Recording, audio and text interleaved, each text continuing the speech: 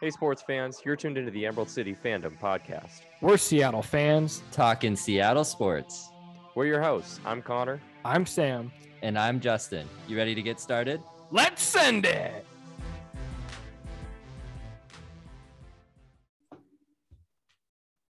Welcome back to the pod, folks. This is episode 49. One away from 50, guys. One away from 50. It's been a few days since we last spoke in our devastation after the Oregon loss, but a lot has happened over the last few days. We got some juicy notes as it pertains to the Dogs, but we're also going to talk a little bit of everything today. We're going to talk some Seahawks, going to talk some Sounders, a little bit of Kraken mixed in there as well, and finally, it's right in the heart of the off season for the Mariners as far as starting to make some moves. So we'll talk a little bit of Mariners too towards the end of the episode today. But before we get into any of that, obviously want to introduce the crew. Sam, how are you doing tonight, man? What are you sipping on? Well, I'm not doing that good. My life goes as the Huskies go. And right now we're in turmoil. So, I put my pants on backwards this morning. I don't know what's going on. How about them Huskies basketball though? Oh, wait. Oh, not even. See you soon, bro. Thanks. It's early in the season. They could potentially get it together. They lost to fucking Northern Illinois, dude. Northern Illinois was worse than they were last year, and they were really bad. Yeah, we can't shoot, so there's that. But anyways, I'm hanging in there. I've got a Rubens Czech-style Pilsner that Connor left behind. Going beer tonight, huh?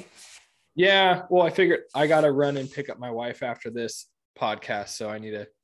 She doesn't want you good and tanked on the drive. Yeah, I need to stay away from the whiskey. So we don't promote drinking and driving on this podcast. No, and that's not till later. So I figure I could have a beer now, and we'll be good to go. How about you, Justin? What are you sipping on? Oh, I'm predictable. It's either water or a Longboard Island lager. So we're going to the island today. We can't just drink water after all the news that we've had this week. I feel like we're going to have some good news on our 50th podcast, though. I don't think that we're going to have. I don't think if it's going to be like celebratory good news, but it'll be a fun podcast, like talking about. There will be some good talking points. It's not a celebration given how the season's gone, obviously, but moving forward and the best for the program, it's probably the best news. It's the first step. It's the first step to getting back to where we belong, I think. So, Connor, what are you sipping on? Oh, jinx. Oh, I'm going simple Rolling Rock tonight, boys. It's tried and true. And you have drink a lot of them. You had like 40 of them in the fridge when I was there a couple weeks ago. Yeah, we're down to about half that now. Okay, great. But we probably made a dent on like 15 we made a dent. Yeah, not really, but like we each had, I don't know, probably 3 or 4 at least. So yeah, UW made it close with Stanford. Yeah, that was the Stanford game. Yeah. Oh, well, when we actually had some hope. Should we just dive right into it here? Yeah, I think so. Sam, do you want to update our listeners on kind of what's gone on over the last couple of days on Montlake? Yeah, I will. So basically, what's officially occurred so far is offensive coordinator John Donovan has been fired. Finally, we've been clamoring for that since honestly probably the Montana game, but really the bye week was like when we all thought he would have and should have been fired, and I think that's proven to be a pretty major mistake on Jimmy Lake's behalf.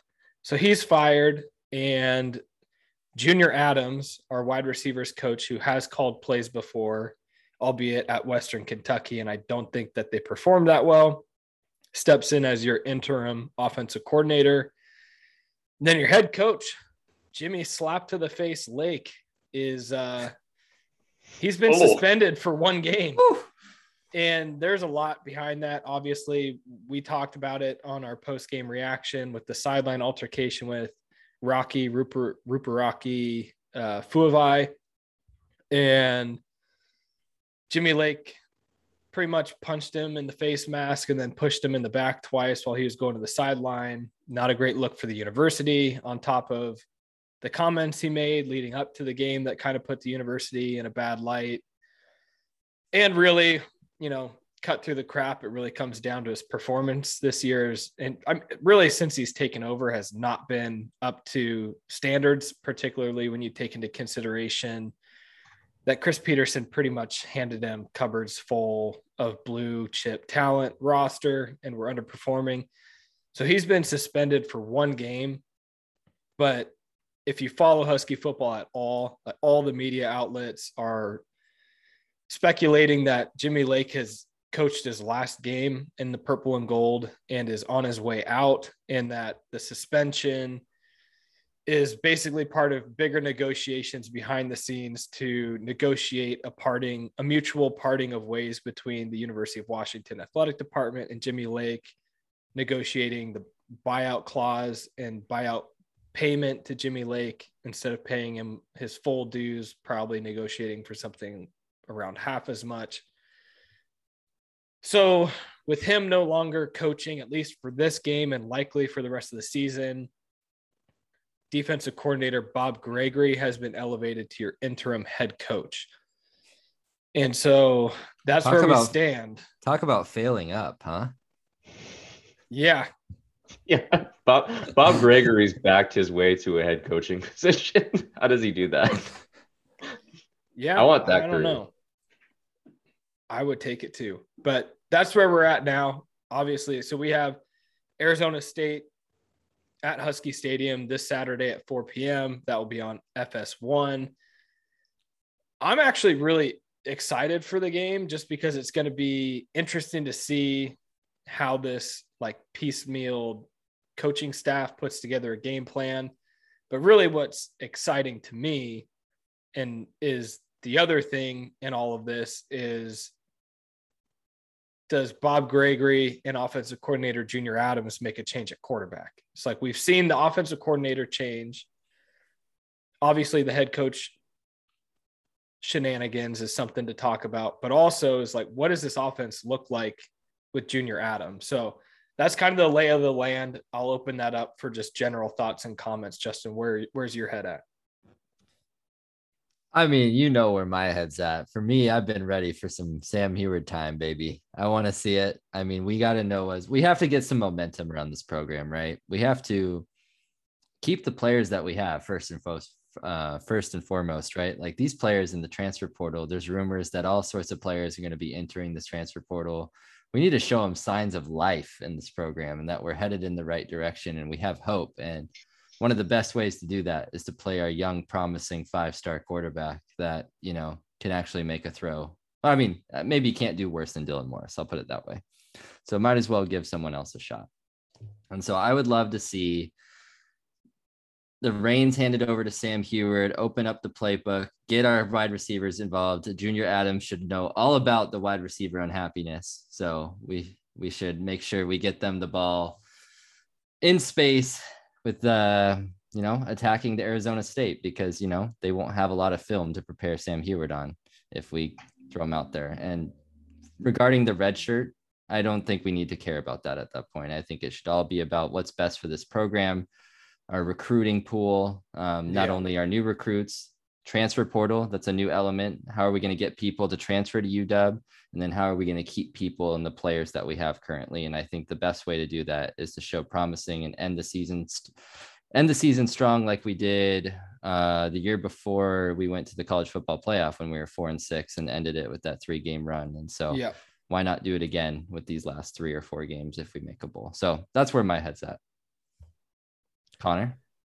Yeah, I mean, I mostly agree. I think with pretty much all the sentiments that you just touched on. The one thing I'll just add is it just makes it really, really frustrating how we handled that Arizona game. Yeah. And, I mean, if you have 3 games left, obviously he played the Arkansas State game. You can live with that one because we were way up. But you could still be preserving his red shirt at this point if he hadn't have played that one series that ended up being meaningless, and anyone could have played that series. You could have had Camden Sermon and been completely fine on that drive because he went nowhere on that drive. Yeah, because he just ran the ball. And that's the series that's ultimately could be costing Sam Heward a year of eligibility with the program. So it's a little bit of a bummer right there. It's a bittersweet bummer though. I mean, I'm definitely ready to turn the page. I think we all are. And the rumor is, and this is from multiple outlets, that Sam Heward is splitting first team snaps with Dylan Morris this week at practice. So that would lead you to believe that he is going to play against Arizona State.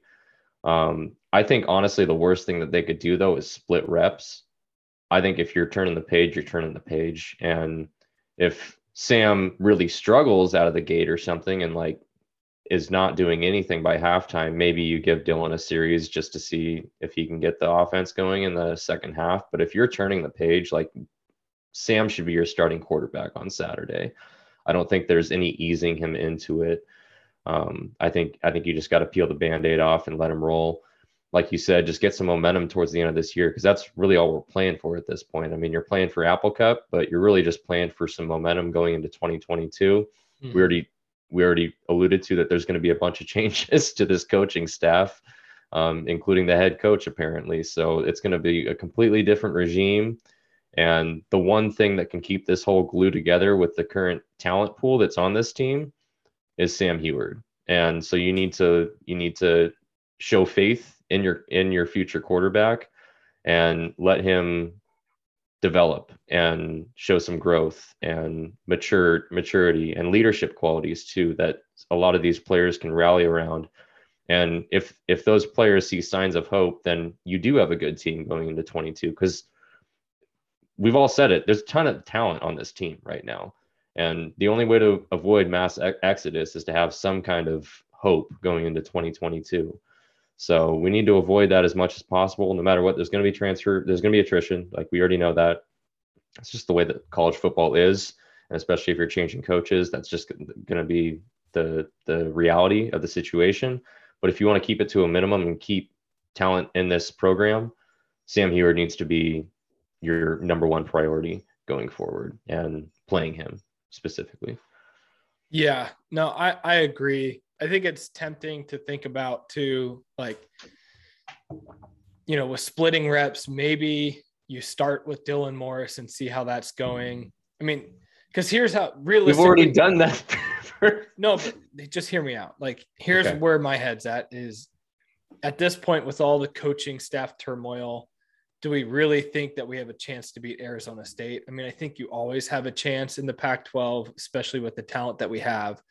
But if we lose to Arizona State, we're not going to make a bowl game, right? Or would we still? No, I guess we can still can if you beat Colorado and Wazoo. Yeah. Okay. So never mind. I was going to say, if you lose to Arizona State, then you only have 2 games left. Like, use those as Sam Heward's games. But I don't know. It's just, it shouldn't have come down to this point in Sam Heward's year, where, to Connor's point about Arizona, and it's another example of Jimmy Lake's mishandling of the team this year. I will say the other thing, just to kind of add a little context on what I think realistic expectations are for the game against Arizona State and just for the rest of the season. While it could be tempting to see, Junior Adams is interim offensive coordinator, it's a change, like we should expect to see something more exciting or something different. I don't know if that's going to be the case. I think one of the main takeaways you can have at this point in the season is you're not going to be able to really make any dramatic changes to the playbook you have installed. And so the really only differences you're going to see at this point are personnel decisions, which we've talked about, most namely at the quarterback spot, but also play calling. And to Justin, to your point, Junior Adams being the wide receivers coach, he knows what he's got in that room. I think we all know that's the most talented position on the offense right now. And so I would expect to see a more pass heavy offense, regardless who the quarterback is, which, I mean, going to kind of have to ride or die with that, depending on who's at the quarterback position. So it'll be interesting. I think defensively, we'll still have a good game plan. And I think our defense for the large part is pretty good. I think you see a lot of the run game struggles come late in the, second half of games where we're down and there's obviously holes there, but it'll be interesting. And I guess I don't really know if there's a ton more to talk about at this point. I know we can kind of like tease the 50th episode a little bit more. I think our next week we'll be able to talk about what we saw against Arizona State. We should have some more clarity on the Jimmy Lake head coach position, and we could probably start to dive into some early names to watch as the head coach replacement. But I think at this point, it definitely seems like the direction the program is headed is to a clean slate. Just, I think, probably getting away from the Chris Petersen tree, pulling new people in, I think is the direction it's heading right now. But I think we all probably have a lot of additional research to do. And I think for the next episode that we do, it'd be really fun to kind of come to the table with our own lists and kind of go back and forth on who we like and for what. But yeah, trying times on Montlake, that's for sure. So while I agree that, the playbook won't change and, largely you'll have the same plays, maybe you can institute some more motions and that sort of thing, but largely the same play calling. I don't think Junior Adams will be punting on 4th down in your own territory. No, so there will be some of that going on too. No. And I think running up the middle with Sean McGrew on a 4th and 1. Maybe. Yeah. And I think actually that brings up a thought that I've had after our initial emotional reaction to that decision to punt on 4th and 10 at the end of the game, down by 8. That's Jimmy's ego more than anything. And the more that I've thought about it, the more that I've seen other people talk about it. I think Jimmy Lake punted that ball away because he wanted the score to reflect a 1-score loss, not double score loss. So if we turn the ball over there, Oregon likely scores a touchdown. We punt it away. Maybe we keep it a 1-score game. And then I think even more than that is I think the Huskies have like the longest active streak of holding opponents under 35 points. And so I think that's something that Jimmy Lake is very thoughtful and prideful about. But it's just like, again, another example of, read into that what you will, but I think there is some truth to that. Again, just making a decision for ulterior motives outside of trying to win the damn game. And so like the longer I've gotten away from that, the more pissed I've gotten. Yeah, it's a really bad decision. I was obviously going off on it on our podcast last time. So I don't need to rehash that, but not good. Pretty awful. Is there anything else, Huskies, we want to talk about or save it for another day? Do you have score prediction for Saturday? No, I mean, we could do that. All I was going to say is that just like Jen Cohen's got her hands full right now. She's got a couple of really, really tough situations when it comes to football and men's basketball. And both coaches she hired. And, the one thing about Jimmy Lake is there was no national search for a coach because he was just the natural successor to Chris Petersen. And Chris Petersen basically hand selected Jimmy Lake for Jen. But and I think all of us would agree that was a home run hire at that time, or like the at least the logical hire at that time. Yeah. But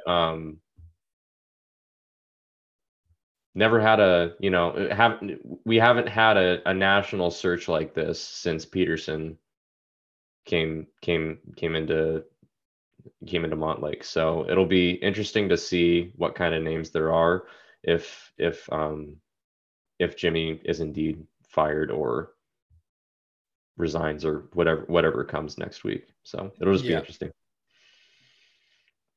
Did you want to do score predictions or do you want to just? I mean, I haven't really thought too hard about the actual game, to be honest. I mean, I don't see us winning. I'll be surprised if we do. I think Arizona State, they obviously have their own like coaching staff turmoil they've been going through with their recruiting violations in the offseason. But I just think that team Arizona State's a very talented team. They have talent all over the field. And this has been such a huge distraction. It'll continue to be that. I just have a hard time seeing us win. 30-23 UW. You think UW will win? You think we're going to score 30 points? Justin's been like bang on pretty much all year. Yeah, I Pretty mean, good I don't omen. know. Does it motivate the players? Do they fall down? Do they rise up? Who knows? I have no analysis, just 30-23 UW. All right. That's like my type of analysis. I'll go 27-17 Arizona State. You know, we're in a backwards world when you're predicting a UW loss and I'm predicting a UW win. Mm. Yeah. Well, I hope you're right. Connor, But- where are you at?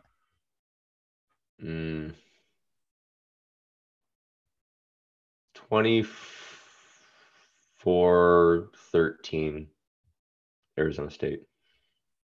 Wow, 13 points, huh? I mean, should I expect better from the offense? It's goddamn Junior Adams and Sam Heward time, baby. That's right. Hopefully. If Hopefully. Dylan Morris starts and plays this whole game, I'm going to switch it to 23-7. Yeah. Okay. What are your odds that Sam Heward takes the opening snap for the Huskies? I think if he's playing, he should be starting. It's garnered. I think 75%. That he will. Mm-hmm. So you'll be surprised if he's not the starting quarterback. Yes. Connor? I'm probably not quite there. I'm probably like 60%. Yeah. I'm even less. I think it's like 50-50. Yeah.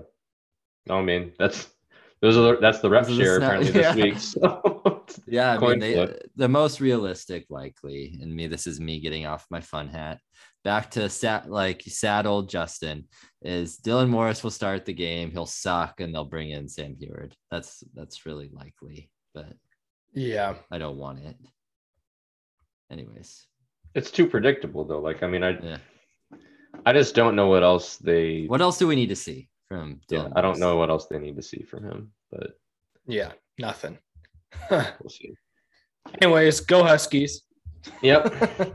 We'll see if they can put together a game on Saturday. And I mean, we're all dog fans. We bleed purple and gold. We're gonna still watch the games and everything like that. And yeah. there's still I mean, especially if Sam Heward is playing, like there's a lot to still be excited about this year and look forward to on Saturdays. But it's really tough being a Husky fan right now. It's really tough days being a Husky fan right now.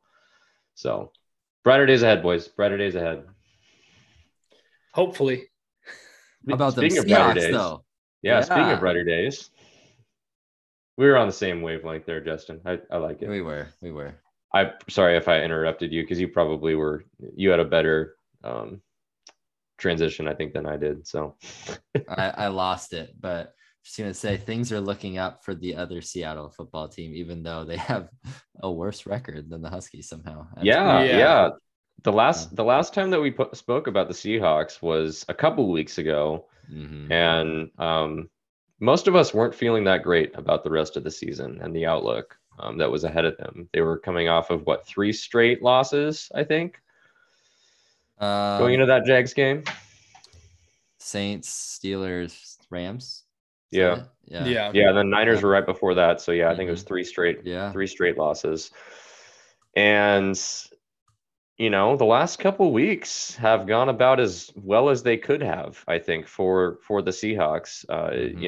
They obviously put together their best game of the year, best performance of the year against the Jaguars at home, with Geno Smith still at quarterback, but I mean, just throttled the Jags in all facets of the game. The Jags are really bad that week, but then they go and beat the Bills. I know. What the So hell? it's like, who's good in the NFL?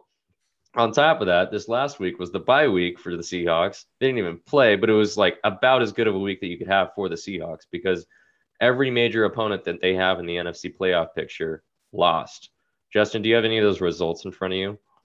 I don't have the results, but I can tell you the teams that lost. So, I mean, not only did the Rams lose at home to the Titans, actually got clobbered at home by the Titans. We're not catching the Rams, so I don't know why I'm bringing that up. But the Vikings lost to Baltimore. The Bears lost in pretty heartbreaking fashion if you're a That Bears was bad. fan, to the Steelers.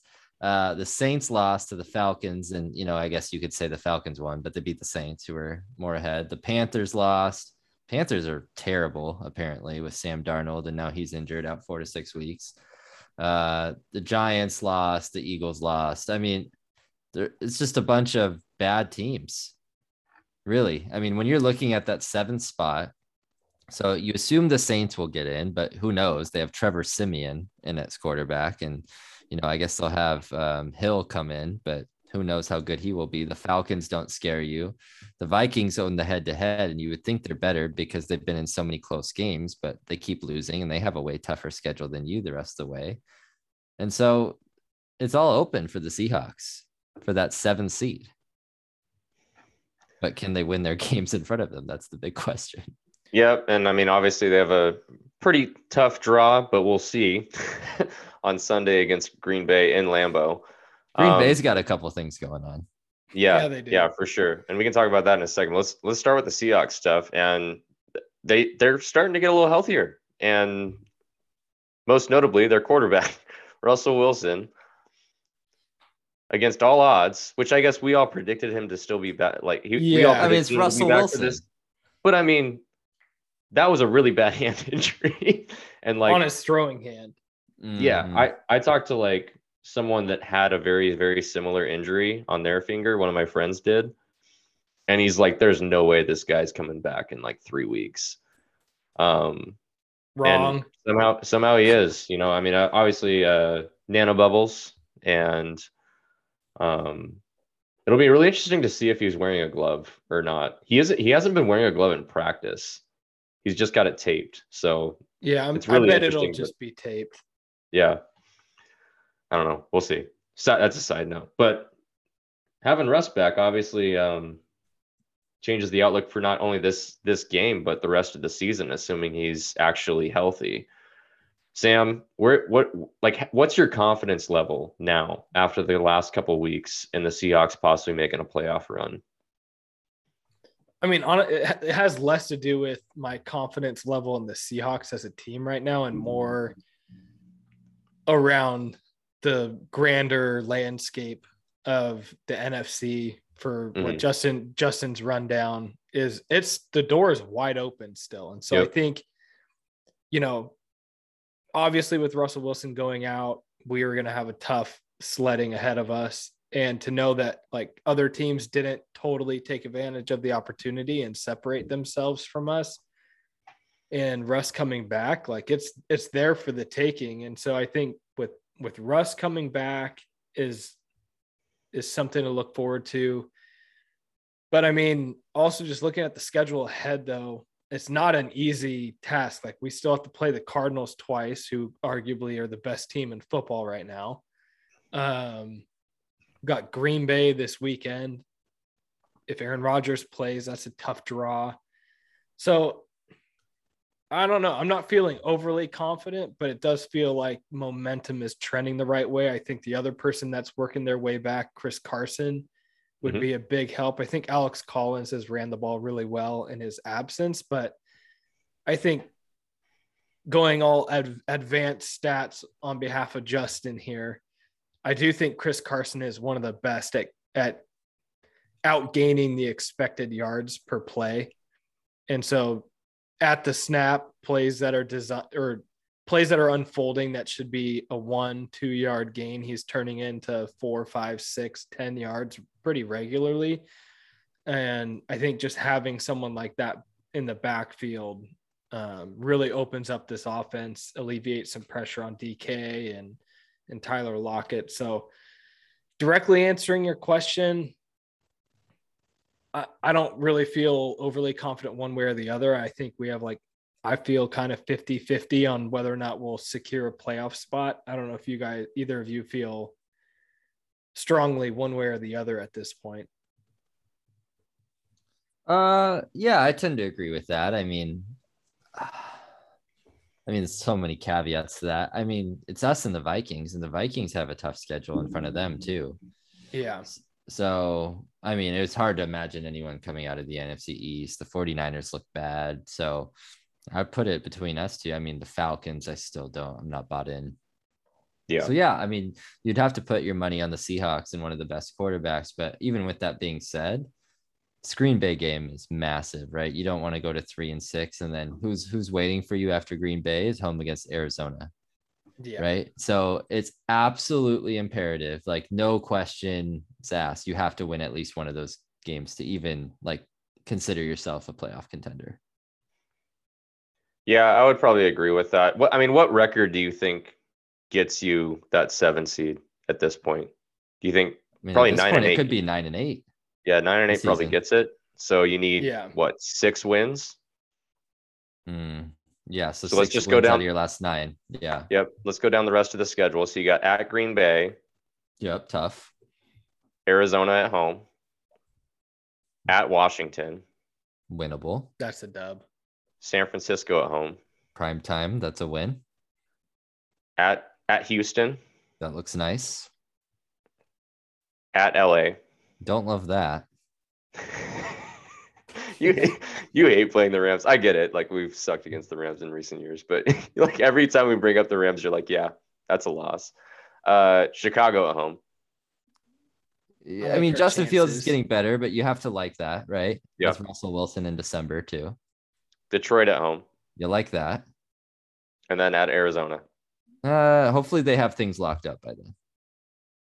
Yeah, Arizona. That's what you have to hope up. That's what you have to hope for as a Seahawks fan. That if that's the case, that'd be your 6th win. I think you have 5 wins that you feel fairly comfortable with. Yep. Washington football team, 49ers, Texans, Bears, and Lions are all games that the Seahawks should win on paper. So then I think you have to get 1 out of the Green Bay game or the 2 Cardinals games. Yeah, and the Rams game. Or the Rams game. It's my least likely. We're just going to lose to the Rams for sure. Yeah, great. If you get 2 of those, then you're 10-7, and I feel I think you're in. Yeah. I think you're right though. 9 and 8 probably does it. The one thing that you were saying that is if we're competing with Minnesota and it comes down to tiebreakers, that would suck. We can't have them finish 9 and 8. And so right. Looking at the Vikings schedule really quick, they go to the Chargers. Mm-hmm. They host the Packers. Mm-hmm. They go on the road to the 49ers. They go to the Lions. They host the Steelers. They go to the Bears. They host the Rams. They go to the Packers. Yeah. And they host the Bears again. So 2 divisional games with the Bears, 2 games with the Packers still left. Throw in the Chargers and the Steelers and the Rams. You don't love their schedule. Yeah. It's harder than the Seahawks schedule for sure. Yeah. It's at least a wash. Like it's probably close. I think it's closer than you're suggesting. Just like, I mean, they're playing the Bears twice, and we said that the Bears would. You give them 3. You give them 3 wins there. You could argue the 49ers and the Steelers that gets them to 8, but like that's what I feel like the Bears. I also feel like the Bears are going to be a tougher out for the Vikings just by nature of being divisional opponents. Sure, they know each other really well, and they've played a lot of tough games historically. But yeah, the Packers games for sure will be tough. The Rams are going to be tough. Steelers have a really good pass rush. Yeah. It'll be interesting. It's gonna come down to the last couple of weeks, I think. Yep. And that's where I think, to Justin's call out about the Cardinals, is like, you just want the Cardinals to keep on cruising. Because if it comes down to that final week and it's the Bears versus the Vikings and us versus the Cardinals backups, that can play out nicely for the Hawks. It could. Definitely. We've done okay down in Arizona too. Yeah, not in big games, but, but regular season games. Like the Super Bowl and that's stupid goal line stadium. And shit like that. Yeah, that's stupid stadium. But there's hope for a 3-5 team though.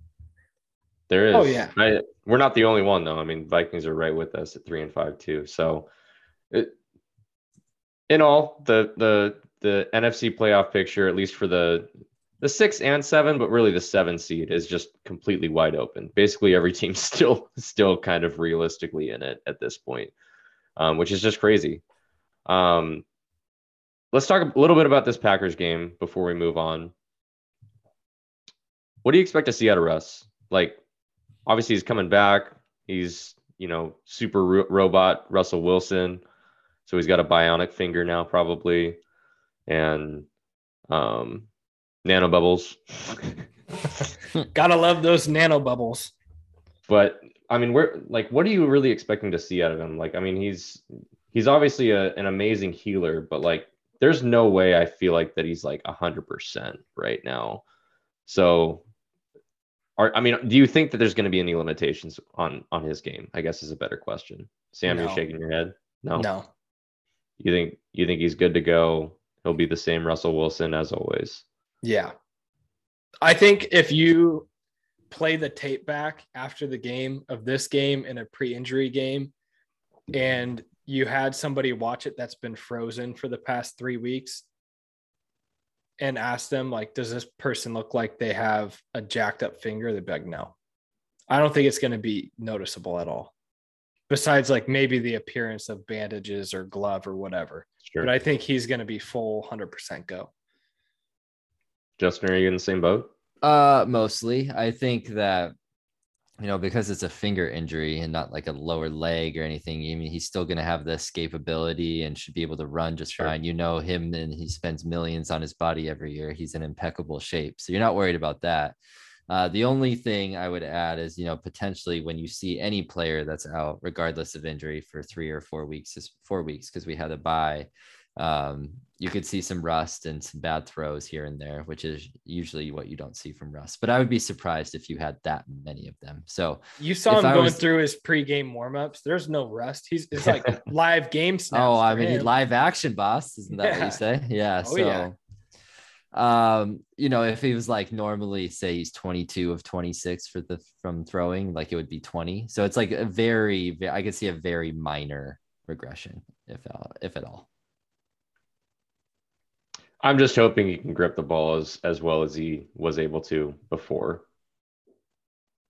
Like, I just worry a little bit about velocity, I guess. Like, is he going to have the same zip on the ball? I mean, Is he going to be able to throw it with that much confidence? And, Russell Wilson proves all haters wrong. He'll probably prove me wrong as I'm hating on him right now. Top 8 quarterback. Oh my God. When he's played, he's been top 3 in the whole season. So this season? Yeah. Easy. Oh yeah, dude. He's money. Easy. Not even close. He doesn't have like the ballooned stats of some other people if you look at it, because he's missed games and whatnot, but he's been efficient. EPA, CPOE, name the stat. All the acronyms. Yeah.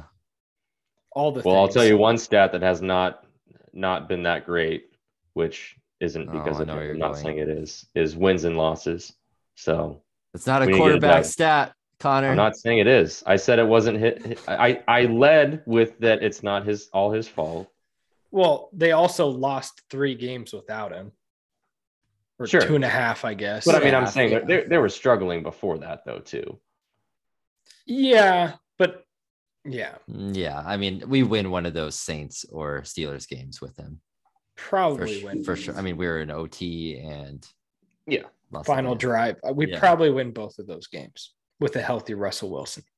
Sure. It's not like Geno did that well in either of those. I mean, he did well against Jacksonville, but how Jacksonville was playing, I think Dylan Morris kind of might have. Oh, no.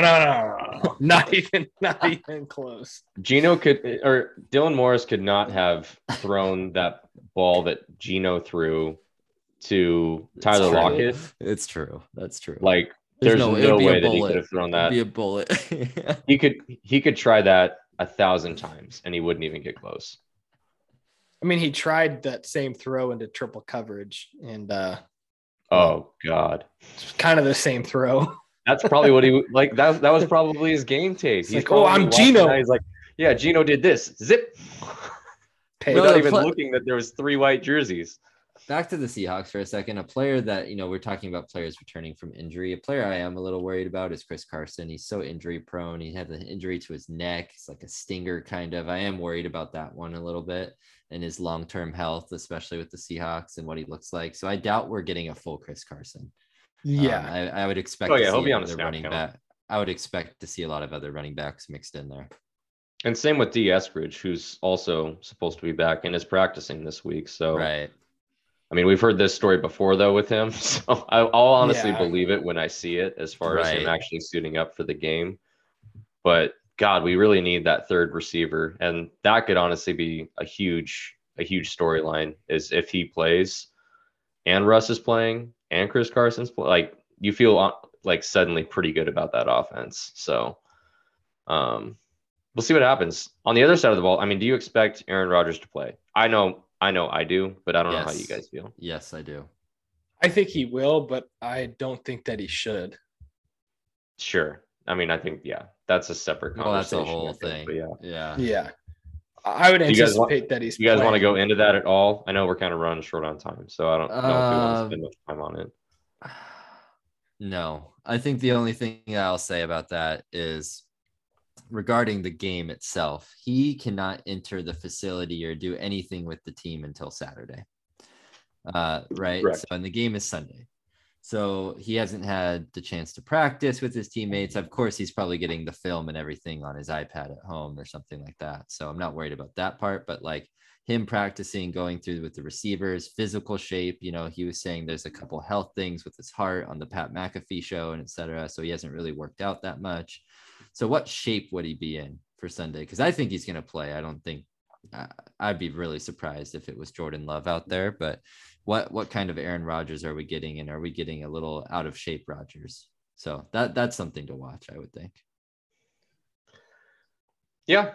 I mean, I think the same way that we were talking about Russ, we could talk about Aaron Rodgers in the same way that and even more so that he's consistently been one of the best quarterbacks in the NFL for the past decade and a half. So, or past decade, I guess I should say. Yeah.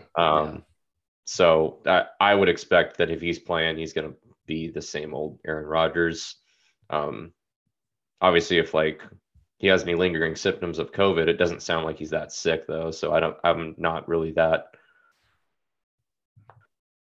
I would doubt that would be a factor in his game. I don't know. I'm just expecting to see Aaron Rodgers, and it'll be the same old Aaron Rodgers. And controversy aside, I think he'll be suited up. Yeah, I think so too. And then I guess the follow-up question there, a similar question, is Odell Beckham Jr. suiting up for either team this weekend? Negative. Yeah, I mean, if you're believing any of the reports, the latest reports, then the Seahawks are not really in it. But the Packers are one of the teams that have been linked to him. I don't know. I feel like he's going to end up on the Chiefs. I just do. I don't know. Yeah. I feel like the Chiefs have gotten every kind of signing like that recently that is waived by a team because of some kind of controversy, and then they just kind of pick them up. They even got Josh Gordon. So I'm expecting them to also land OBJ, but we'll see. I mean, and I guess at this point it's too late in the week. Even if he did get picked up by the Hawks or Green Bay, he's probably not going to play. Yeah, no, I don't think he's playing this week, no matter where he lands. But I mean, we should know probably by the time this podcast's out, we might even know where he's going to sign. So we'll see. Yeah. All right. Anything else Hawks related that you guys want to touch on? 125 game on Sunday on CBS. I always like the Fox broadcast better. We get the Jim Nance and Tony Romo combo. I do like Nance. Romo's good, but I feel like he's a little bit overblown. I feel like everyone's on Romo's nuts, especially right after he became an analyst. And he's good. He's definitely good. And especially for having no background in it, he had a natural feel for the booth and calling a play and being a color analyst. But I mean, I wouldn't put him in the conversation as one of the top 5 guys for me, but that's just me. So I don't know. When do you think the last time the Seahawks won in Green Bay is? Oh, I don't know. Early 2000s. I have no idea. 1999. Oh, I was almost right. Yeah. So I feel like I've actually seen that stat because they played in Green Bay only 2 or 3 years ago too, didn't they? The last time they played was the playoff game a couple Oh, of the years playoff ago. game. That's what it was. Yeah, and I think that they brought up that stat then too, which obviously we lost that game too. So yeah, so 22 tough. years removed. It's time. We're due. You guys Make have it any score happen. predictions for this game? The line is pretty close. The last time I looked, it was only -3.5 or 3 for Green Bay. Well, it's all contingent on the Rodgers. Probably, but Vegas probably thinks he's playing. I would think so. I would probably say like comfortably they're probably a 5-point favorite if Rodgers is playing, but meaning I would bet Green Bay on that line, I think.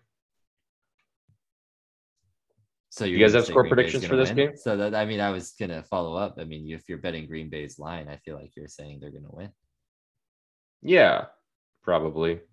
My score prediction 27-20 Green Bay. I think the Seahawks are going to win, and Russell Wilson's going to light the world on fire. He's going to be in that Lambeau kitchen cooking. And I think we're going to win 38-27. Whoa. Wow. Boom. Russ comes off the what do they call it? IR? IR. Yeah. Comes off the IR and leads us to 38 points. Sam is predicting. Yep. I have a similar prediction, but a little less. 30-27 Seahawks in overtime. All right. Well, you heard it here, folks, because I've been basically 0 for a gajillion in my predictions this year. So I'm the only one predicting us to lose. So Seahawks probably gonna win on Sunday. And that would be obviously a huge win and a huge momentum shifter for the Hawks going into the rest of the season. I think you beat Green Bay and Rodgers plays. This team could honestly beat anyone in a given week, which is the NFL. You could say that about any team, but there's different levels to that. And the Seahawks honestly have the talent to make a run if they can put it together. So we'll see what happens. It all starts on Sunday at Green Bay in Lambeau Field, historic Lambeau Field, 1:25 p.m. on CBS. So be sure to tune into that, folks. We have a team. Well, I guess here we go. Here's the transition. While the Seahawks are trying to fight for playoff position, we do have another Seattle-based team in the playoffs right now. Or I guess they start in a couple weeks, Justin? Yeah, a couple weeks. On the 23rd. Yeah. So the Sounders and really limped into the playoffs with kind of their final stretch of the season. I think they were winless in 6 games, their last 6 matches. 0-3-3, I believe, was the record that they had in their last 6 matches. So 3 points from 6 matches, not exactly what you would expect from a Sounders team. Did struggle with a lot of injuries during that time period, and seemed to be at least getting somewhat healthy for the playoffs. But nonetheless, they do lose out on that number 1 seed. They fell 1 point short of the top conference spot, so they do not get that first round bye. Number 2 seed, but they've done it from the number 2 seed before, haven't they, Justin? They have. And it's amazing that the the Sounders. That's ironic given the statement I was about to say. It's amazing of the Sounders' success, and they've made the playoffs every year since their inception in 2009, and they've expanded the playoffs since then. And the Sounders have still been a top 4 team every year since 2009, which is pretty incredible, given the success and the parity that the MLS has. So pretty cool to see. Yes, they limped into the playoffs. They're in the 2nd seed, but you still have to like their odds. They're having an international break. They're going to collect their thoughts. They're going to get some players back and etc. And hopefully they hit the playoffs running and they face a Real Salt Lake team that got in the playoffs in the 95th minute on their game, barely squeaking in. And so it's a team that has nothing to lose. And those teams are sometimes very dangerous. And if I'm not mistaken, this is just a knockout match, right? They don't have home and home anymore in the playoffs. No, It's just one the round. MLS got rid of that. And I'm not a super big fan of that because then you have a lot more upset. I get it from the casual perspective, but a lot of times you don't have the best team winning. But yeah, it's one game, right? So if you're tied, you have extra time and penalties and all that. And so that plays into lineup decisions and how you structure your squad. And do you play, does Real Salt Lake try to play into for extra time to get to penalties to have a better shot, and how you approach a different team and how cautious you are going forward, and etc. So it's a totally different game than the regular season. Teams approach it very differently. Yeah, for sure. And you have to feel good about the Sounders playing at home. But let's talk a little bit about the injuries, and if we who we expect to be back for that playoff game. And they were without all three of their designated players against Vancouver in the final match of the season. No Raul Ruidiaz, no Nico Ladero, no João Paulo.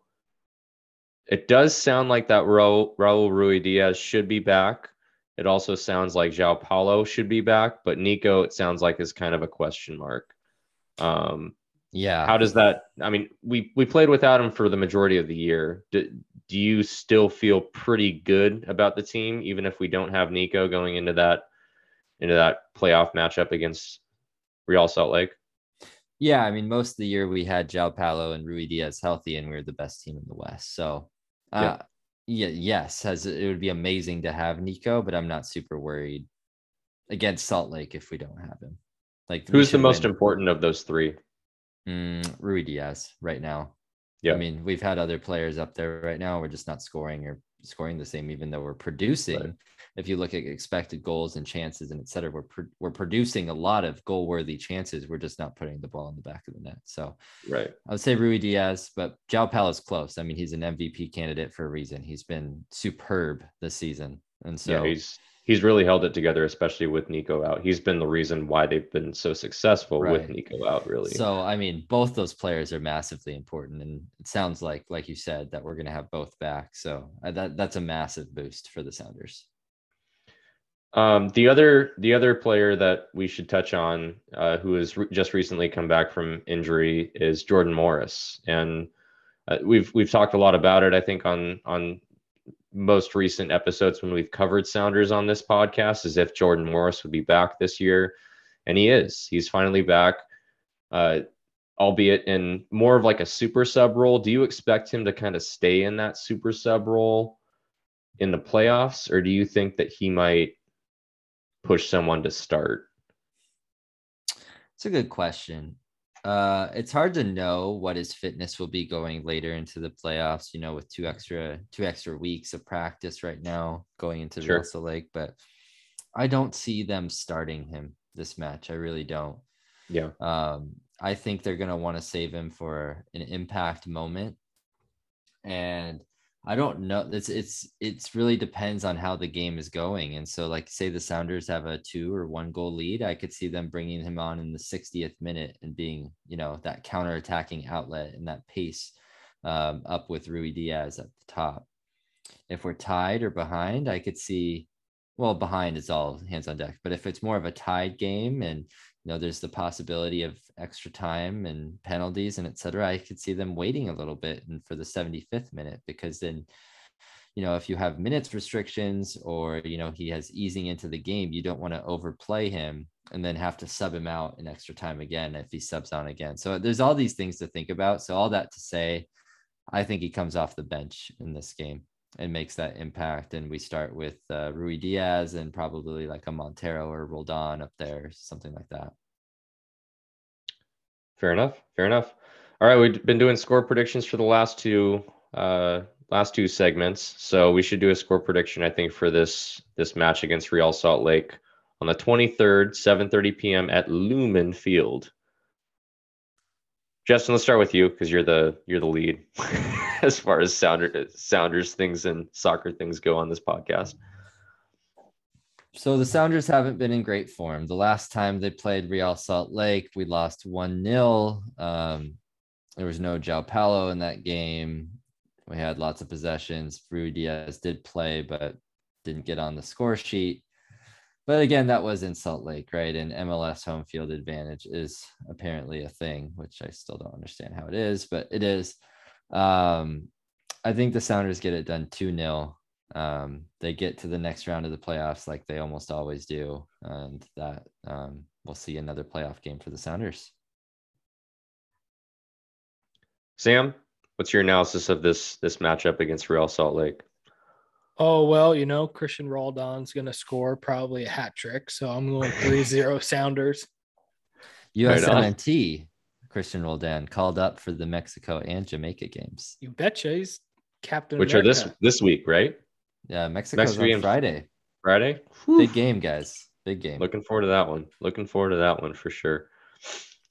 Yeah, I mean, I'm feeling a Sounders victory for sure. They never really get knocked out in the first round of the playoffs. So I think they're going to be fired up. I think the crowd's going to be fired up, and they cruise to a 3-1 victory. I think they give up one, but they're comfortable throughout. I think they score an early goal and get Real Salt Lake kind of coming ahead and maybe get a second. And then I think the second half maybe is kind of a 1-1 draw, but we end up coming out on top 3-1, and we advance in the playoffs probably to play Sporting Kansas City.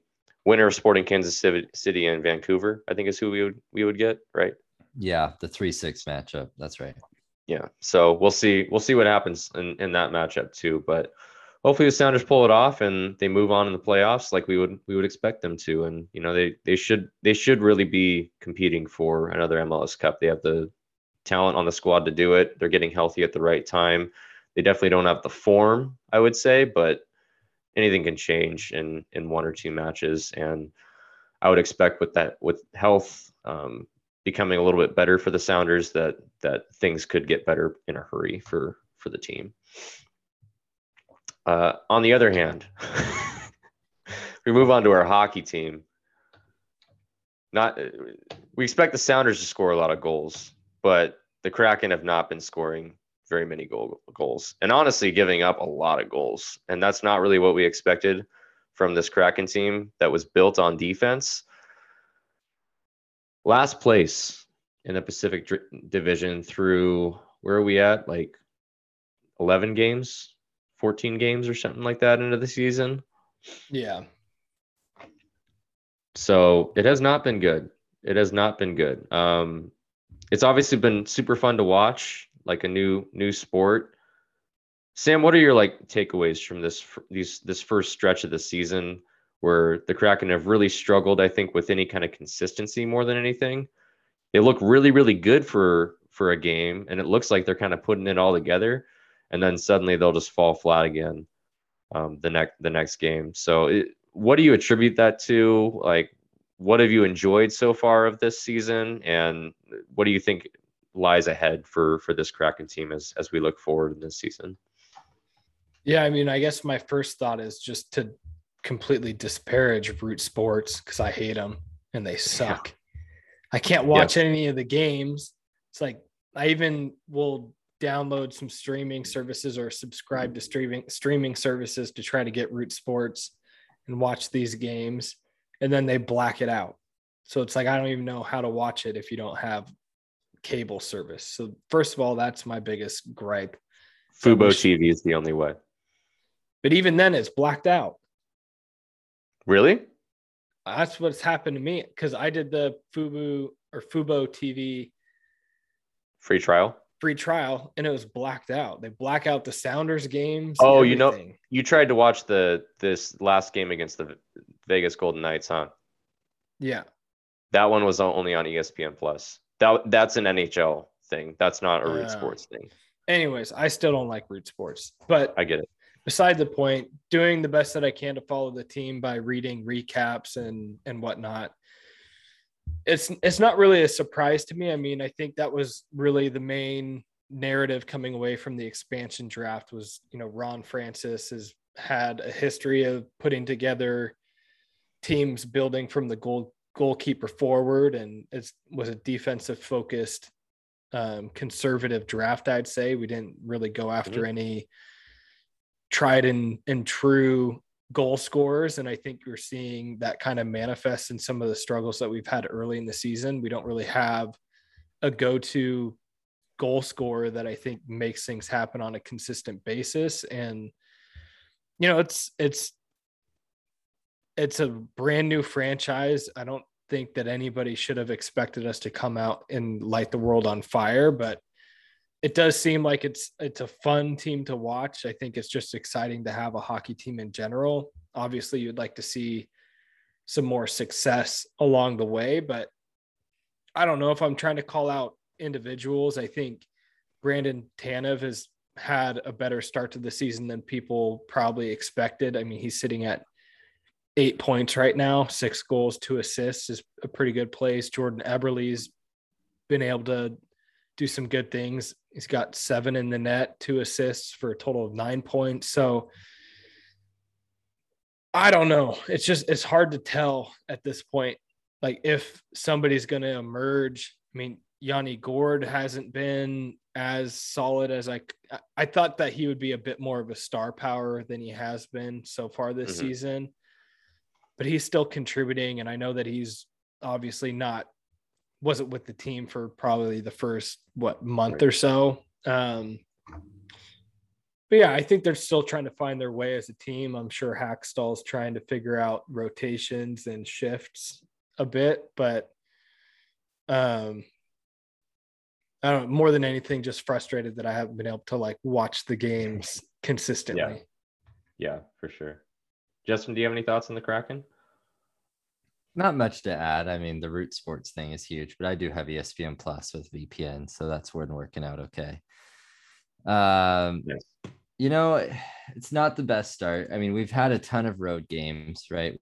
We've had 8 road games to our 5. We're 3-2 in our home games. So hopefully as things level out, the Kraken get a little better and start to find a groove. Yes, they're at the bottom of our division, but losing to Arizona was tough, but they haven't been that terrible.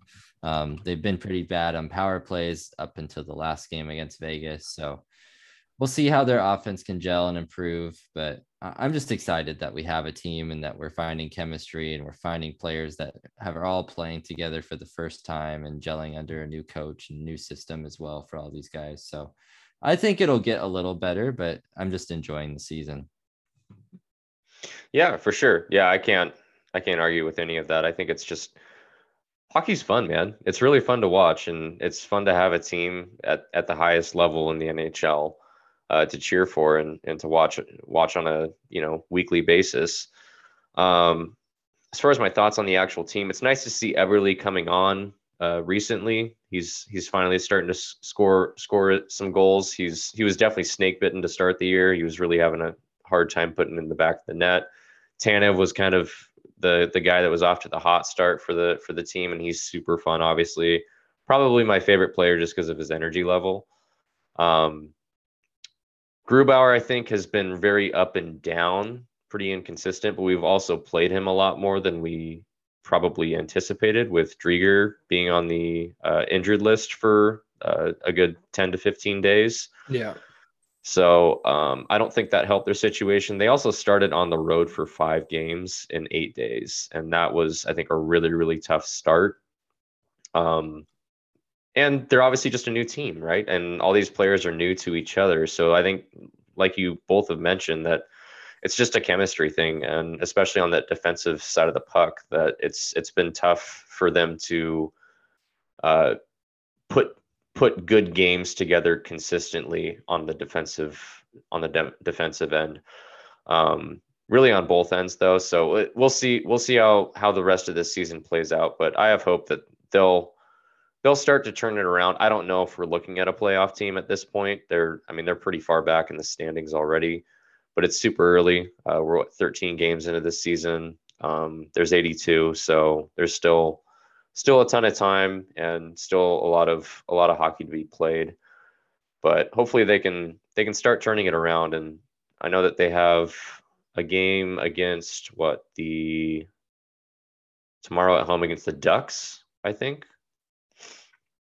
They have like a 6-game home stretch, I think, coming up here, which should hopefully, be a nice landing spot for them to start to get some get some chemistry and rattle off some victories. I myself am going to the game on the 17th against the Blackhawks. That'll be my first time in Climate Pledge Arena. First time experiencing the new arena, first time seeing an NHL game live. I've never seen an NHL game live, so I'm super excited for that. I will be attending it with a Blackhawks fan. So I will be with someone that actually knows hockey. Might I add, if there is a team out there that's off to a worse start than the Kraken, it's definitely the Blackhawks. It's true. They've been pretty bad. On and off the ice. Yeah. Isn't that the truth? Yeah, it'll be really interesting to see how those two teams play. But I mean, the Blackhawks are one of the original teams in the NHL, and obviously have a long-standing tradition and usually a pretty successful franchise for the most part. But they're off to a rough start this year too. So even the best of them have rough starts to the year. We'll see what happens. I'm very excited to have an NHL team, and I'm excited to tune into the games. I think the novelty will stay here for at least a couple seasons. So even if they're not good for the first couple seasons, like, people are just going to be excited to have an NHL team. But hopefully they can turn it around and actually make some noise even this season. Another team that needs to start making some noise and is way overdue to make some noise, Mariners. Last we talked, Mariners, I can't even remember. Was it like shortly after the season we might have mentioned them or something like that? I think so, or it was like leading into the final game of the season. Yeah. I mean, it's been at least a month for sure since we've talked any Mariners, which obviously they haven't played in a month, so I get it. But same time, there have been a few headlines since then, most notably and predictably, Kyle Seager, his option was declined by the team, so he is no longer a Mariner and will be seeking out a new team this offseason. This was a weird storyline, though, with how it came out. I don't think it was obviously a surprise that his option got declined, but the fact that he was notified through email, I thought was, at least that was the first headline. You peel back the layers, and what I heard is that he wasn't answering any of Jerry Dipoto's phone calls, so they had to reach to him somehow. Yeah. That was through email. I guess given that context, it doesn't look quite as bad, but still it just doesn't look very classy of the Mariners to let a player know that he's not going to be back officially through email. It just doesn't seem super professional, but that's just my opinion. Yeah, I mean, think of if you've been at a company for a long time. I mean, it's a little more emotional playing sports, obviously, but you've been at a company and they just tell you one day over email, yeah, we're just not going to pick up your contract. You're done. See ya. Nice knowing you. It's not a great feeling. But again, we don't know the whole story. But yeah, for sure, it's not a great feeling. Yeah, and you have to think with the way that they sent him off at the last game of the season was pretty classy. So that's true. I give the front office the benefit of the doubt. If they're willing to put that shindig together for Seager's last game, I would have to imagine they put an honest effort to communicate it the right way. So I'm not reading into that too much. Plus, we know the context that Seager and Dipoto don't see eye to eye. They don't like each other. That's been pretty obvious. Yeah. So wouldn't put it past Seager just like blocking his phone. Yeah, I completely believe that story that he wasn't picking up the phone to answer Jerry's phone calls. So another player, Yusei Kikuchi, we had an option on him for a team option, which it became pretty obvious that we weren't going to exercise that. Right. He also had a player option though for $13 million, and he surprisingly declined that.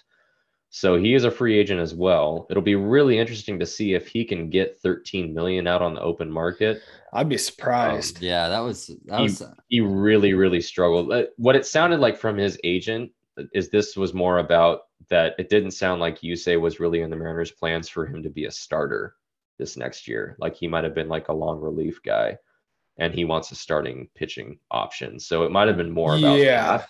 I think it was because I've read some of those same reports. Right. So I mean, having that makes a little bit more sense, I guess. Yeah, that makes a little bit more sense, but I don't think he makes that much money out on the open market either. So interesting decision by Yusei, but he's obviously betting on himself and probably will sign like a 1-year prove it deal to see if he can get paid next offseason and if he's able to land on it on a team in a starting rotation. If we scope out and look at the entire MLB, Braves won the World Series, and it was over our hated division rival Houston Astros. It kind of feels like the end of an era for the Astros a little bit, and they have a lot of turnover on their team. Most notably, their shortstop Carlos Correa is a free agent now and will not be coming back. They just lost George Springer last year. So that team's starting to kind of disassemble a bit and could be kind of a turning of the reins in the AL West. Obviously, I think Houston will still be a pretty talented team for the next like year or two, but a lot of their players are getting up to arbitration or eligible for arbitration and eligible to be paid well, and they just don't have they're not one of the big market teams that has the funds that they can just sign everyone. So as a lot of these players that were on a lot of their rookie deals get to eligible for free agency, then it's going to be hard for them to keep everyone together. I think Verlander said that he might be giving it another go. I can't remember, but I don't think he's going to be back with the team either. There's a couple others, I think. Do you remember anyone else off the top of your head? Kendall Graveman's a free agent. How would that be poetic if we re-signed him? We took I think Toro that was some of the and we got thinking. him. Yeah, I think that was some of the thinking was that we might be able to re-sign him after the season ended, but I don't know. We'll see. Need him? Yeah. You always need bullpen arms. Yeah. I mean, I just, was he that good for Houston where you'd want him back in an old reliever versus someone else? I mean, it's really good on for the Mariners. Yeah, I think if you get him on the right deal, he was fantastic for us. And I think just with the way all that went down in the player reactions, like I think he was somebody that means a lot to the clubhouse. And I don't think that would go away on a second stint either. Right. And I just think it would be fucking hilarious. It's hilarious. I'm not for the emotional aspect of it. I mean, it was a good trade for the Mariners for sure, and I don't think that's even in question. So we'll see. Yeah. I'm not as sold on Graveman as probably you guys are, because I think Sewald is fine. Yeah, he was fine. I think I'm wondering if that was a flash in the pan for him. Like he's not your typical reliever, like or shut down reliever, I should say, with like a plus fastball. I mean, he's throwing like low 90s. He's got a really good slider, but yeah. I mean, I'm not completely sold on Sewald, much in the same way that you're probably not sold on Graveman. I just think Graveman has more elite stuff as far as just pitches. I mean, that was the only year Graveman's shown elite stuff, though. From being a reliever. I mean, he just recently became a reliever, like within the last couple of seasons. He was a starter before that. Right. So when you see that, usually the fastball ticks up a bit because they can obviously throw harder because they're only throwing an inning or two. And you'll see them probably get like one wipeout pitch, and it'll get a little bit dirtier if they're in a relief appearance rather than a starting appearance, because they can throw it a little bit harder as well. So I think it's two completely different positions, even though you're still pitching. It just the approach is completely different is all I'm trying to say, I guess. Yeah. And Graveman was really, really good for the Mariners last year. Yeah. But I think it's going to be, I mean, we talk about the Houston Astros, likely the end of an era there and losing a lot of the key faces to the franchise. And I think if you're a Mariners fan, you're hoping that we are on the cusp of a Houston Astros type run with the farm system coming to fruition in guys like obviously Kelenic. Hopefully Kyle Lewis comes back healthy. Julio Rodriguez is still lighting it on fire. So is he going to be up in 2022? Logan Gilbert, Emerson Hancock, George Kirby, Cal Raleigh. And so you've got this young nucleus of extremely talented players that are all relatively cheap. And then we're expected to be some big time spenders this offseason. So let's talk about that. Like, what are some positions of need out there for the Mariners? And I mean, there's a lot of big names on the market. So it could be a very exciting time if the Mariners are finally going to open up the checkbook and sign some big boys.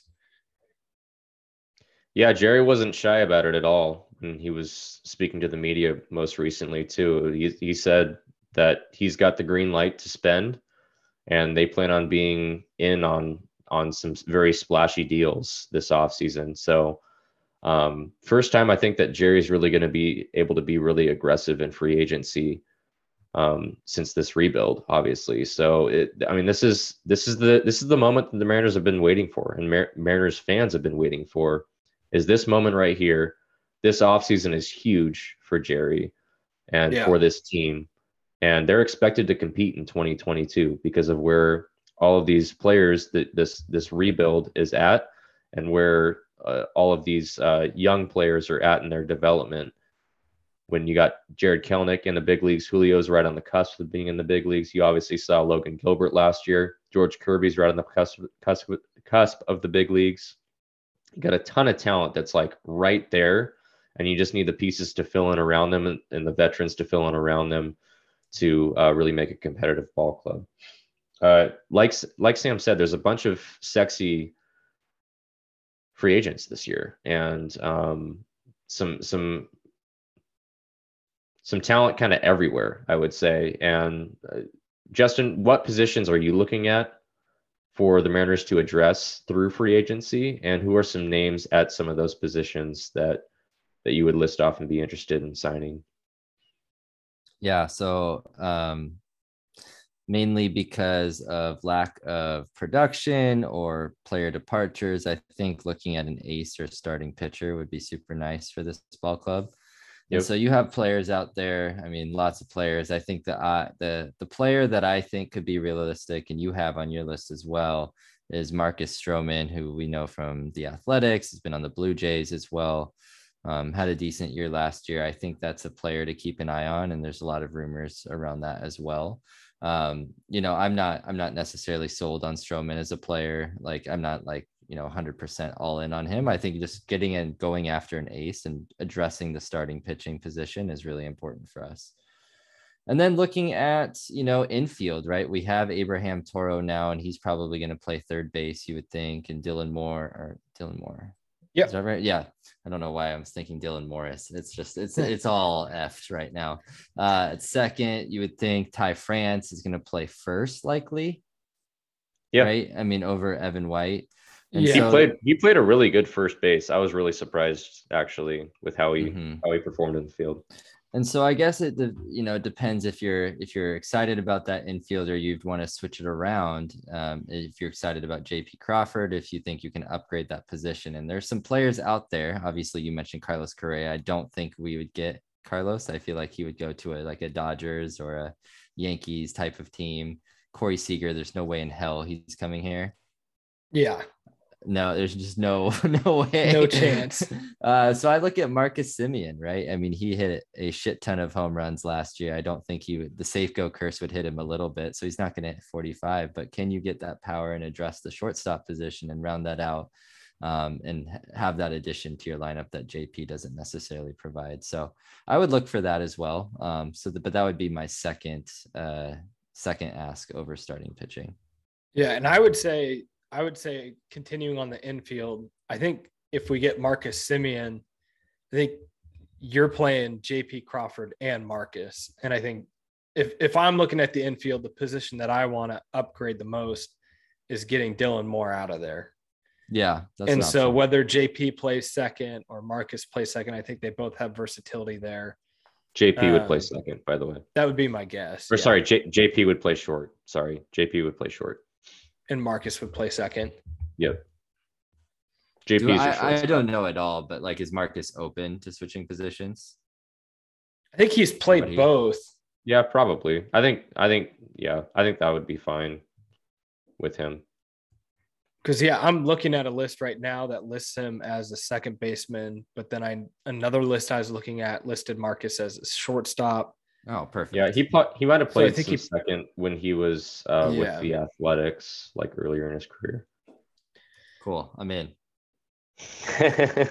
Yeah. And I think right now, if you're looking at the offseason, we hit it. Justin, you hit the nail on the head there. I think the two needs that have to be addressed is shoring up the infield. And I think that's open to interpretation a little bit on what that actually looks like, with potentially shuffling some people around. I could even see a world where you go out and try to get a first baseman or a third baseman. Maybe they don't feel great about Toro at third base and you go for like a Chris Bryant or something crazy. So I think they'll address the infield in some capacity. I think it makes the most sense to go get a second baseman personally.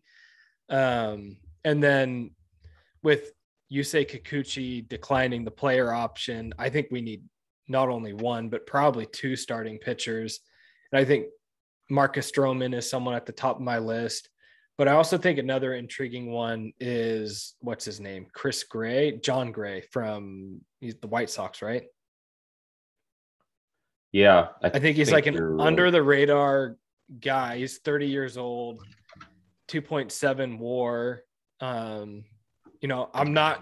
don't really want to go chasing Max Scherzer at 37 years of age. With the Rockies. Oh, with the Rockies. Gotcha. Yeah. I don't know that I want to go with any of those big name older guys like Scherzer. Kershaw's available. Greinke's available. Going down the list, who else is in here? That, who knows what the deal is with Paxton. But I guess another, Eduardo Rodriguez is there, Carlos Rodon. There's a lot of very quality starting pitchers. Michael Pineda is another interesting name. I know he's 33, but he's been playing a lot better. Pineda, that's a name I haven't thought about. Could come back around. So it'll be interesting. I think there's a lot of quality starting pitchers on the market. I would rather us be smart and go for, casting a wider net and getting quantity over, ride or die on a massive contract with one person. And then not necessarily a need, but more in the want category is probably another quality outfielder, potentially a true center fielder. Kyle Lewis has just been so unreliable the last 2 years with injuries. Kelenic isn't really a true center fielder. He's probably, his future's at left field. So I haven't done a ton of homework in the outfield there, but another interesting name are some of these like utility guys. Kyle Schwarber is, older guy, but he's somebody that can help you in the infield at first base. He could help you in the outfield here and there. Obviously, he's kind of put on a little weight and isn't probably the athlete he once was, but he could probably still get it done for a couple of games here and there in the outfield. So those are kind of the three areas that I'm looking for the Mariners to go after this offseason. But more than anything, I'm just hoping that we put the business side of things away for an offseason and really just open up the checkbook and make an aggressive plan to put a playoff contending team together in 2022. Because I think we have a young, talented nucleus, and you bring in a couple of proven vets at positions of need of upgrades, and 2022 could be really special, especially considering, the king of the division, the Astros, I think could potentially fall off of a cliff next year. So our division's open, and I think we're in a really good spot, and you just hate to see an opportunity of free agency this offseason pass us by. Yeah, I don't think it will. Another name to add to the list, you were talking about outfielders, Sam. Mark Canha is a really interesting name, and I think he's been linked to the Mariners in a few reports this offseason, albeit brief so far. And he's 33, but he can do both outfield and he can DH a bit for you as well.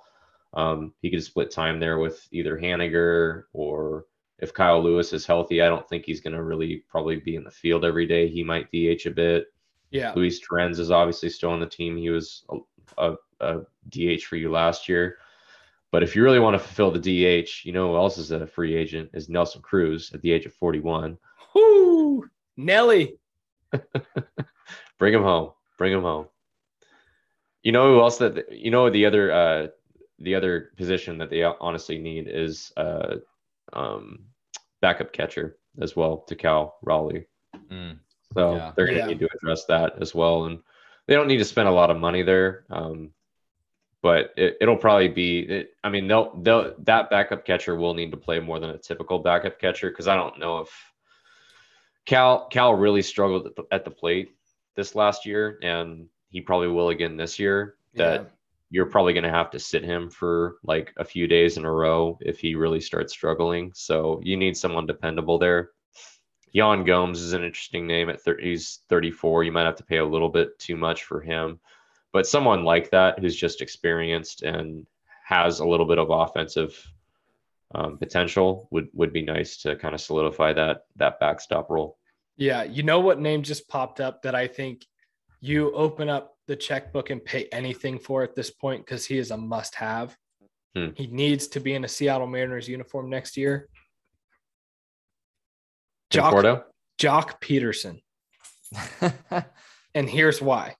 Because he's won the last 2 World Series? Yes. Dodgers, Braves, Mariners. Keep it rolling, Jock. We need you. That'd be cool. I was going to say Michael Conforto, because isn't he a local kid? He's been on the Mets for a long time. Yeah, I forget. It's another outfield name. I forget which high school he went to, but I think he went to Oregon State, I believe. I think you're right. Yeah. But yeah, local guy. When I was in Atlanta, there's so many people that bought into the Jock Peterson hype, and they're wearing all the Jocktober shirts and all the Atlanta colors. Really? They had the chains on, like they were loving some Jock Peterson in Atlanta. We need that in the PNW. So I'd totally be on all on his Jock if he came to Seattle. So first time he's ever heard that, I'm sure. No, I'm super creative, man. I came up with that all by myself. You're super jocked up about it. Super jocked up about it. So jocked up. Conforto went to Redmond High School. So in case you were curious. So yeah, definitely a local kid from the east side. Yeah, it'll be really interesting. Any other thoughts on Mariners and where they take this offseason? I think we'll find out a lot about their plans this offseason, I think, in the next couple of weeks as we approach the winter meetings. So the thing that I'm really hoping is that we don't actually have a lockout season. That's what I was going to say. Yeah, because obviously it's a new CBA that they have to agree upon. And the players union for baseball has always been pretty ruthless. Like they've negotiated some really good deals for the players. So I hope that this doesn't get strung out too much and that they can come to an agreement so that everything's on time. But that is out there, and there's a potential that we could have a delayed season if the two sides cannot come to an agreement this offseason. So that'll be a storyline to watch as well come the winter meetings and the rest of this offseason. Anything else to touch on tonight, boys? We got a pretty full menu, but I think we got through it, and it wasn't too bad. It was hour 20, hour 30 or so. So yeah, not too bad, not too shabby. Stay tuned for the next episode, 50th episode, and we're gonna go deep into the next steps for Husky football. It's gonna be juicy. It is gonna be juicy. We'll all do our research. We'll all bring some good names and some good thoughts to the table, and we got to get Husky football back on track, man. I mean, we'll be feeling good after the win over Arizona State too. I mean, I would feel good about it if it happens, for damn sure. I will take any win now. I mean, usually as a Husky fan, that's not where my head's at. But a win is a win right now, and I'll take it. So hopefully the Dogs can get it done on Saturday against Arizona State. It's tough being a Seattle sports fan right now, man. We don't have a lot going for us right now. It's especially tough because Sounders. Okay, Sounders. You're right. But they've been struggling too, is what I'm saying. Like every team has been struggling as of late, and it's been tough. And I mean, we just turned back the clock. It's dark outside like all the time now. It's just these are the months, man. These are the months where we need something to hold on to, and we got nothing right now. So hopefully the Dogs you're going can pull to a off. Kraken game. I am. Win or lose, that's something to look forward to. Oh yeah, for sure. And we failed to mention Jordan Eberle scored the first hat trick in Kraken history. Mm-hmm. And my buddy Nick was at that game. Nick, you probably listened to the podcast, so shout out to you. He said that it was the best sporting event he's ever attended live. Wow. Did he throw his hat on the ice? No, I don't think no. I think he cares too much about the Kraken hat that he has. Oh my god. Okay, here's the question. That's why we're not winning any damn games. So man. To end the podcast, this is would you throw your hat onto the ice if someone scored a hat trick? How much was the hat? $20. Yeah, probably. Sam, do you not get it back? Like, how does that work? I don't think you get it back. No, I mean, it would have to Where be do a they hat all that go? Where do they all go? Like, nobody's gonna wear my grimy ass hat. Yeah, like your hat. Maybe they collect them all, and like you can go to like the Lost and Found after the game or something. I don't know, but I want somebody that's actually been to hockey games and thrown their hat on the ice. Did you ever get a hat back? How does it work? Yeah, let us know on the Anchor link, guys. So I'm looking up quickly, and it says usually the player has choice over the hats, and can keep certain ones, and then some teams let the fans retrieve them after in the Lost and Found or an unofficial Lost and Found. So I think it depends on the team. Normal. Yeah. Yeah. So Sam, you're wearing your. Cool. So Sam, it's kind of cool that the player gets to decide which hat they want though after they score a hat trick. I think it's probably team dependent. Yeah. Yeah. I like that though. So Sam, you're going out and you're not wearing your grimy at home hat. You're wearing your nice going out to see the Kraken game hat. Are you throwing that hat out on the ice? Well, I only have one kind of hat, and that's got blood, sweat, and tears on it. And yeah, if I'm going to go to the Lost and Found afterwards, I'm for sure throwing it because nobody's claiming my hats. They're nasty. I mean, every day I fight the fight. Caroline's trying to throw them out, put them in the wash. They get all ruined. I'm like, no, that's character on my hat. You can't be washing that off. It's what makes it my hat. Yeah. So yeah, I think I would for sure do it my first time. Justin, would you? I'm leaning no, because if I'm going to a Kraken game, I'm wearing my Kraken hat with the Anchor logo, and I just don't want to buy. Like I already have one. I don't want to buy another one. I'm cheap, so I'm leaning no. Go to Lost and Found. Well, who knows? Am I guaranteed that it's at the Lost and Found? If it's a normal like Anchor Kraken hat, then probably. Yeah, I don't know. Leaning no. Here's my other follow-up question for any other hockey fans that are listening. And actually, Nick is probably in a spot to answer this one. Mm-hmm. If you're at a game where a hat trick is scored and you don't throw your hat on the ice, are you catching side eyes on the way out? Ooh. Like, that guy. The stigma. Yeah. Is there a stigma to it? It depends how many throw their hat on the ice, I think. Like it honestly didn't look like a bunch of people threw their hat on the ice at the Kraken game. That's probably because we just don't even know what to do. Yeah. Everybody's like, whoa, why is this guy throwing his hat on? No, but I've seen a hat trick up at Angel of the Winds Arena in Everett with the tips, and everyone threw their hat. I didn't have a hat on, but like everyone threw their hat. Yeah. Sounds like some fan IQ going on there. Yeah, maybe you just don't wear a hat is the name of the game. You could do that. I don't know. I'd probably wear a hat though. Anyways. All right. We're off subject again. Look at us. All right. Thanks for listening, folks. As always, we appreciate the support. Subscribe and follow if you haven't already, and leave us a message via the Anchor link in our description. Until next time. Go Sounders, go Kraken, go Ners, go Hawks, and go Dogs.